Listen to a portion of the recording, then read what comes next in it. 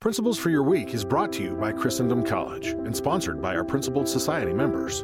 Watch this episode and learn more about our free classes at getprinciples.com. Greetings from Christendom College here in the beautiful Shenandoah Valley of Virginia. You know, oftentimes in our busy life we can forget those things which really are most important and most amazing.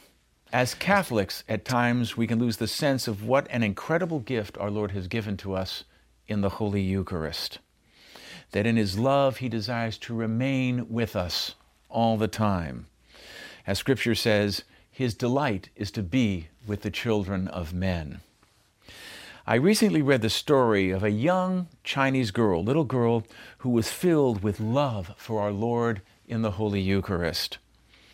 You know, the church in China has suffered greatly, and we should remember our Chinese brothers and sisters in our daily prayers, who continue to endure such a serious persecution in that nation. The little girl's name was Li, and she was only 10 years old. A savage persecution broke out against the church in China in the year 1953.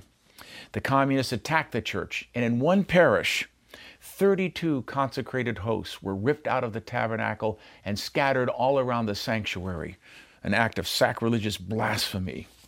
Now, of course, the whole reason they attacked the Eucharist was to try to terrorize Catholics and to brutalize them. They even had a guard posted to keep anyone away from entering into that parish church. But little Li, this 10-year-old girl, who had recently just made her first Holy Communion, breathed a beautiful prayer to God in which she said, and I quote, "Always give me that daily bread so my soul can live and be healthy," end quote. Then the story went on to say that she would daily elude the guard who was stationed outside and slip quietly into the church. Kneeling at the communion rail, she would then pick up with her tongue, after spending an hour in silent adoration, one of the hosts that was on the floor. And then she would make her thanksgiving with our Lord in the Holy Eucharist.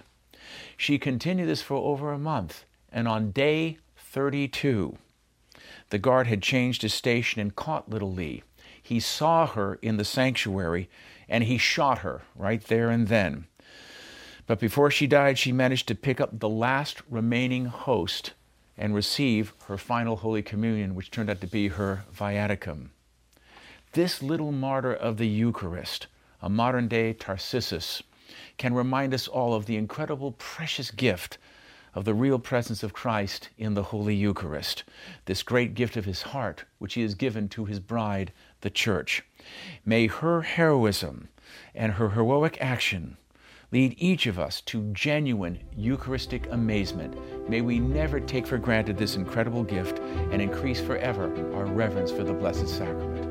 Thank you for being with us today, and may God bless you.